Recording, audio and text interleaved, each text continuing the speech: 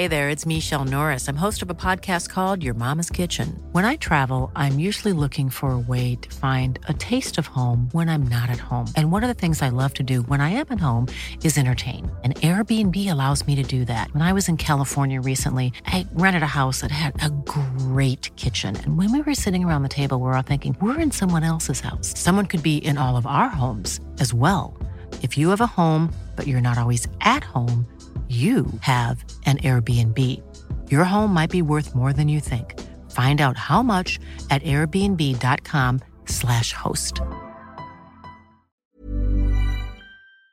talkSPORT. Hey, this is the talkSPORT hit. I'm Fern Bosch. And I'm Kane Reeves. Azim Rafiq has told talkSPORT that he'll continue to do all he can to kick racism out of cricket. A burden that I'd been carrying on my own for a long time, and I think it was time that I shared that burden a little bit, and shouting from the rooftops for the last 18 months and no one listening. Rafiq joined talkSPORT's Hawksby and Jacobs on Wednesday, a day on from his brave testimony to MPs. I'm not prepared to let this go. I think I just feel like if I went into the background, these guys will go back to their normal way, and I don't think as a society we can allow that anymore. We're in 2021, for God's sakes. And Joe Root's faced questions about his knowledge of what happened to Rafiq, with the former spinner saying the England captain was present when abuse took place. Root is a good man.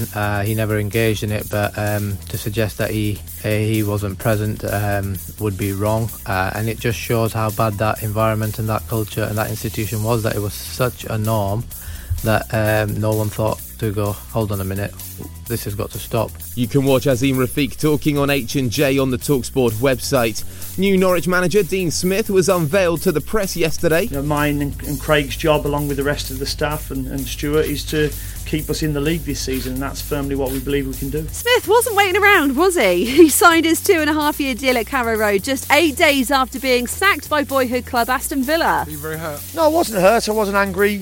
Probably felt a little bit empty after. Felt we'd worked very hard at the football club, but as I say, it's about opinions. No secret that former Chelsea manager Frank Lampard also held talks with Norwich, but sporting director Stuart Webber says he couldn't resist Smith. Dean is someone that, as a club, we've admired for a long time. We're a bit like our approach to scouting players. We do the same with coaches and managers in the event that ours may leave for whatever reason. We'll keep you across Dean Smith's opener for Norwich against Southampton during game day. When we'll bring you commentary of Smith's successor at Villa, Steven Gerrard's first game in charge against Brighton. Another day, another EFL points deduction, this time for Reading. The Royals have been docked 6 points for breaking financial rules. It sees them drop to just 4 points clear of the relegation zone in the Championship. Now in 2019, when England played South Africa in the Rugby Union World Cup final, Freddie Stewart had only just made his Premiership debut at 18 years old.